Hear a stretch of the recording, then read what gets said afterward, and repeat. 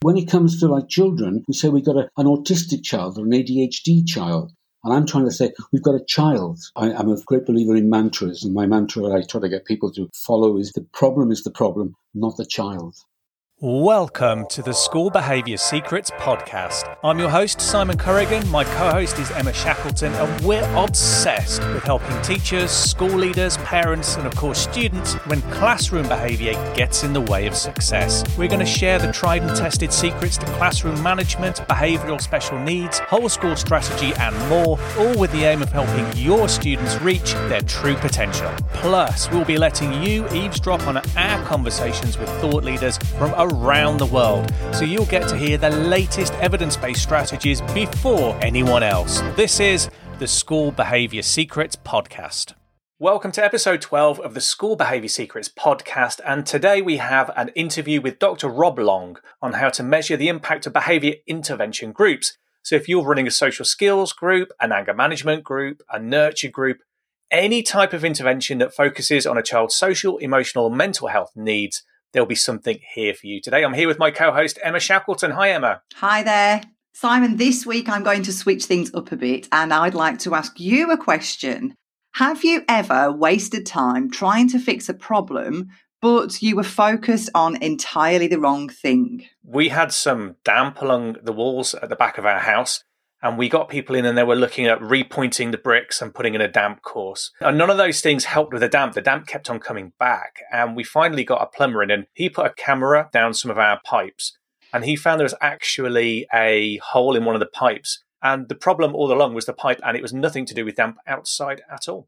So you were trying to fix the damp and actually it was to do with the pipe? Absolutely. Well, and today we're going to talk about something similar with behaviour interventions. Dr. Rob Long is going to explain how we can make sure we focus our attention on the right problems when we put together an intervention program for our kids, whether that's an individual or a group of students. Plus, he's going to explain how to measure the success of your program. So when a school leader asks you, is that program working? Or an inspector comes in and asks you the dreaded question, is this program value for money? You've got all the answers you need at your fingertips. This sounds like it's going to be really useful for schools because they have to prove the impact of the interventions, don't they? Absolutely. So without any more ado, let's play our interview with Dr. Rob Long. Today I've got a special guest on the show. Dr. Rob Long is a chartered psychologist who provides training and support to children and young people who face social, emotional and mental health issues. He's written and published books and assessments to support his work and training. Today, we're going to be talking to Rob about something that is notoriously difficult. How can we measure the impact of behaviour interventions and social emotional interventions in school? How do we know whether our nurture groups, our social skills groups, our anger management groups are really working? And how can we measure that impact? Plus, we'll also be looking at using assessments to make sure our interventions are focused in the right place on the causes of behaviour rather than the symptoms of behaviour, because that's when we're going to have the biggest effect. And the tool we're going to be looking at to help us do this is the SNAP-B profile. Rob, welcome to the show. Thank you very much, Simon. Thank you. Can you tell us a little bit about what the SNAP-B profile is and how it was developed? Well, going back in time, Hodder and Stoughton had kind of produced an assessment program for children with specific learning difficulties. A guy called Charles Knight, and he worked with two other people, Charles Whedon and Gavin Reed, and they produced this kind of profile for dyslexic type difficulties and everything.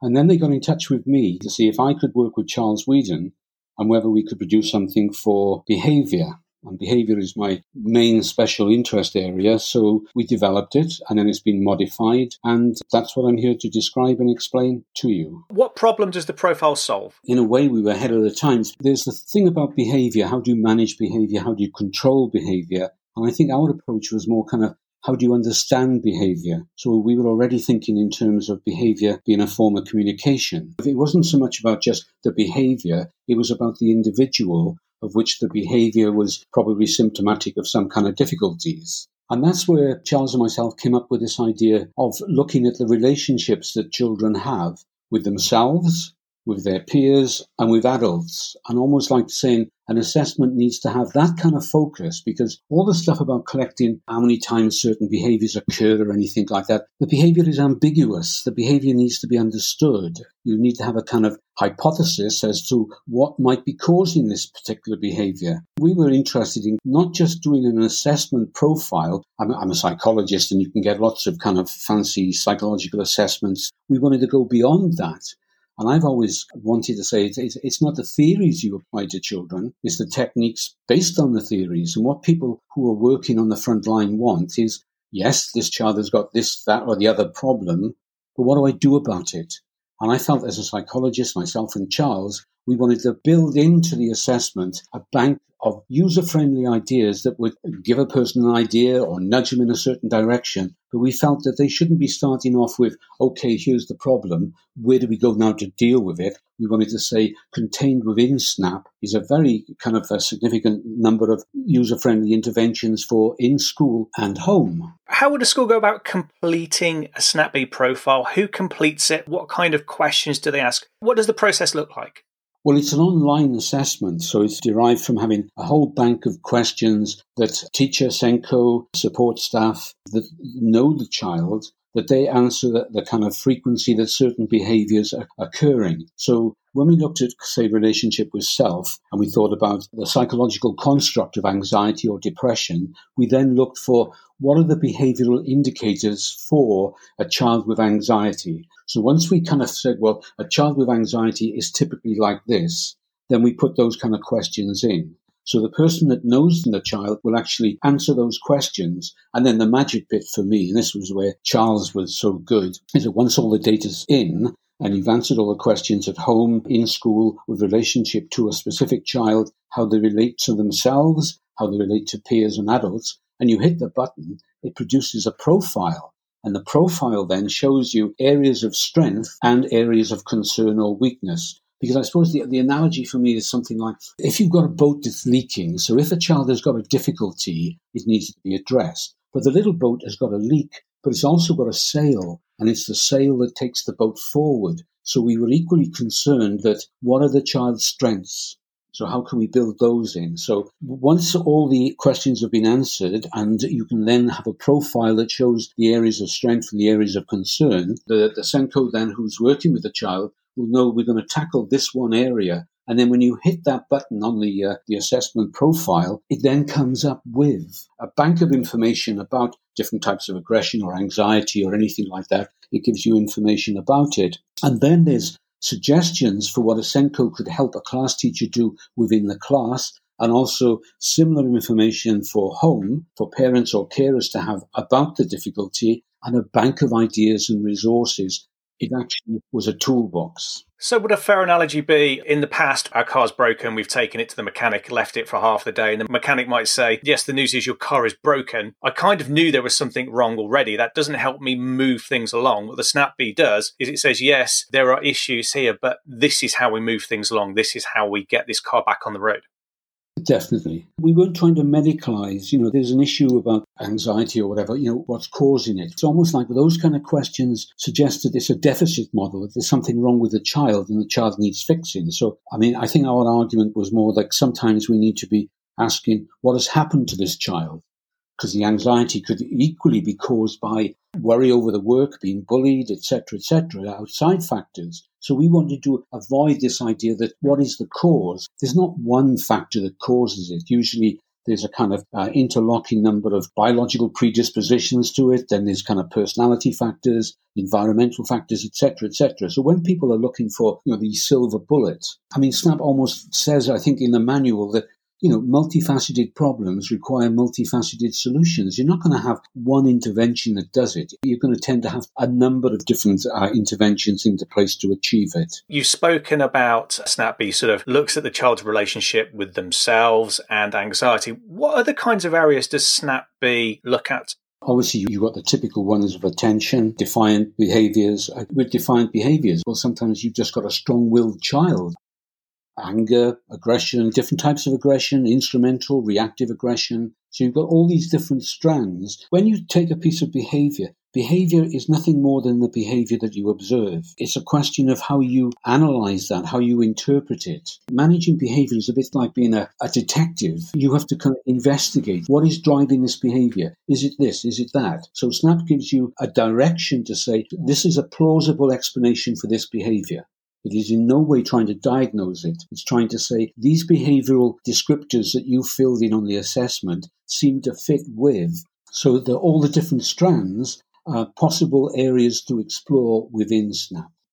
I'd just like to take a pause from the podcast for a minute to say that if you're finding this podcast useful, then you'll love what we've got waiting for you in our Inner Circle program. The Inner Circle is your one-stop shop for all things behaviour. It's a comprehensive platform filled with videos, resources and behaviour inspiration to get you unstuck with classroom behaviour. It feels like having a behaviour expert on call 24/7.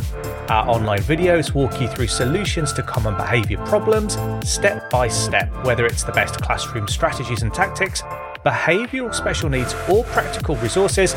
The Inner Circle has got you covered. And just like Netflix, you can turn an Inner Circle subscription on or off whenever you need to. Get the behaviour answers you've been looking for today with Inner Circle. Visit beaconschools.co.uk and click on the Inner Circle picture near the top of the page for more information. And now, back to the podcast. So let's imagine I'm a school leader or a SENCO or a learning mentor or a counsellor, something like that, and I've got a child who's experiencing difficulties that I've been asked to work with, perhaps put in place an intervention program. How can I use SNAP-B to prepare an effective intervention program? Well, once you've got the people who know the child, and remember, built into SNAP is involving the young person themselves in terms of how they want to be supported. What it does is brings together those people that know the youngster well. They complete the profile, and the profile then comes up and highlights certain areas. So it's almost like gathered a lot of data and almost indicate to people, these are the areas of most concern. It's signposting a direction. The people then involved can say, okay, this is an area of concern. The young person, if they're old enough and cognitively aware enough, will be involved in it, and the home will be in it. But all the people then say, okay, this is the kind of problem. Now remember, when you get into the philosophy behind that, the problem is the problem, not the child. It is the problem that's being referred. It's the problem that's being dealt with, the problem being explored. For the child, it could be the solution. If a child is needing more attention and is irritating adults in the classroom, which gets them to behave negatively to the child, the negative attention is fine for the child. So quite often children have got inappropriate problem-solving techniques. So at SNAP, we put the problem on the chair, not the child. I want the child to work with us to tackle this difficulty, because the way they're coping with a need or an emotional, issue is not helpful for them to be successfully included within the class, within the school, within the home. So try to get away from this pathologizing children, yeah? I mean, we talk about attention-seeking children. We talk about ADHD children. We don't talk about flu people or broken-boned people. That's very true. When it comes to children, we say we've got an autistic child or an ADHD child. And I'm trying to say we've got a child. I'm a great believer in mantras, and my mantra I try to get people to follow is the problem, not the child. What kind of interventions does SNAP-B recommend? Are they evidence-based? Are they easy to follow? Yes, as a psychologist, there's nothing wacky about our ideas. They're about social skills training, cognitive restructuring to improve a student to have a better attitude about themselves, to build their self-esteem, relaxation, anxiety. They're all techniques that are user-friendly, but nothing that hasn't got evidence-based behind it. We wanted to save people going to look for an intervention. We've done that looking. Charles and I have done the looking, and now we're able to say, these are techniques that work. You might need to modify it because obviously transferring a technique from one situation to another, the context obviously matters a lot. But our interventions are meant to be user-friendly at home or in school. They're not meant to be complicated or anything like that, but they are supported. How detailed are the recommendations, and what type of recommendations do you get? We take a view that it's not just the individual child you might be looking at, but also the interventions within the class, within the group, and in the school. So we also talk about in the manual about restorative practices. I think our interventions and everything are more in tune with schools that have got kind of attachment stroke relational type philosophies, yes? Schools that are saying we want to build an ethos where we have children come in, and some of them for various reasons might need to have support in learning the right skills. So we don't have to pathologize or anything like that, but we have some kids that will need extra help to learn how to be in our context with us. So we've got individual interventions, whole class. So there are ideas for the class teacher. A lot of it applies to all children, but there are some children that need it a little bit more targeted. And that's what SNAP is able to identify. It's not for children who've been diagnosed, as having a medical type based problem. It's more for those who are having some difficulties, and the kind of SENCO wants a quick way of finding a way of supporting them at home, in the class, and as an individual level. Then SNAP-B is what can achieve that. Okay, so we've got our imaginary school leader, and they've filled out the SNAP-B profile for their child or children. And the children themselves have completed the SNAP-B profile, and SNAP-B gives us lots of recommendations and ideas for interventions and the whole class recommendations and that kind of thing. So our leader goes away, and we set up an intervention with the children for, say, a period of about 12 weeks. And then an Ofsted inspector turns up and then asks the dreaded question, can you prove that your intervention is providing value for money? Sometimes we like to separate money from the work that we do because we care about kids, but it is a question that schools get asked. And a lot of school leaders, when they're asked that question, there's a moment of silence where their jaw drops and they're not quite sure how to answer. They kind of anecdotally know it's making a difference. They've spoken to the class teacher, the child looks a bit happier. But how do we use SNAP-B to prove that? The initial assessment will give you a profile. And then what you will do is that you can do 2 or 3 repeat profiles that can actually show you changes in the pattern of behaviors. So you can narrow in. So if you've been looking at kind of aggressive responses or defiant behavior, you've got a baseline. This is what we were concerned with. And then after a period of time, I'm obviously going on the inspector has some understanding about the complexities of behavior. Let's hope. Children don't readily give up a behavior that works for them. There's a reluctance to change because what they're doing is working for them, in helping them cope in one way or the other. So there is that expectancy that, SNAP isn't given silver bullets, but over a period of time, you can show that the interventions have been, either effective or making little by little changes. Obviously, with some children, it might be the step to saying we now need to refer on, that we've done this for so long, and there has not been a kind of any change in behavior, because sometimes children need more support, more intense support, and SNAP is not trying to be that kind of solution for children perhaps medically based or more severe attachment disorders or anything like that. SNAP is not trying to do that. Often the model is, what skills does this child need to have not have the problem? And so SNAP is coming up with interventions in friendship skills, ideas like that, of role play, modeling and things like that. What SNAP is trying to say, how do we help a child develop the skills to be able to cope better with the difficulty that we've identified and be more successfully included? You could show to an inspector, this is where we were, this is where we are, this is how we changed our path because that wasn't working, that intervention. So you are monitoring it. You're not just doing it. You are monitoring the intervention and checking out the changes. And of course, having the knowledge to know something isn't working as well as you thought it was is powerful, isn't it? Absolutely.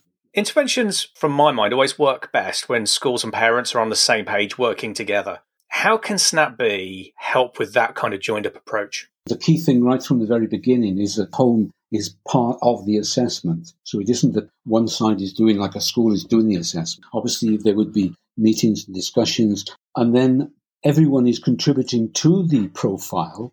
If a child has only got difficulties in school but not at home, well, that can improve understanding as to what are the differences and why might that be. So I think SNAP can provide information that can help home, help school work together.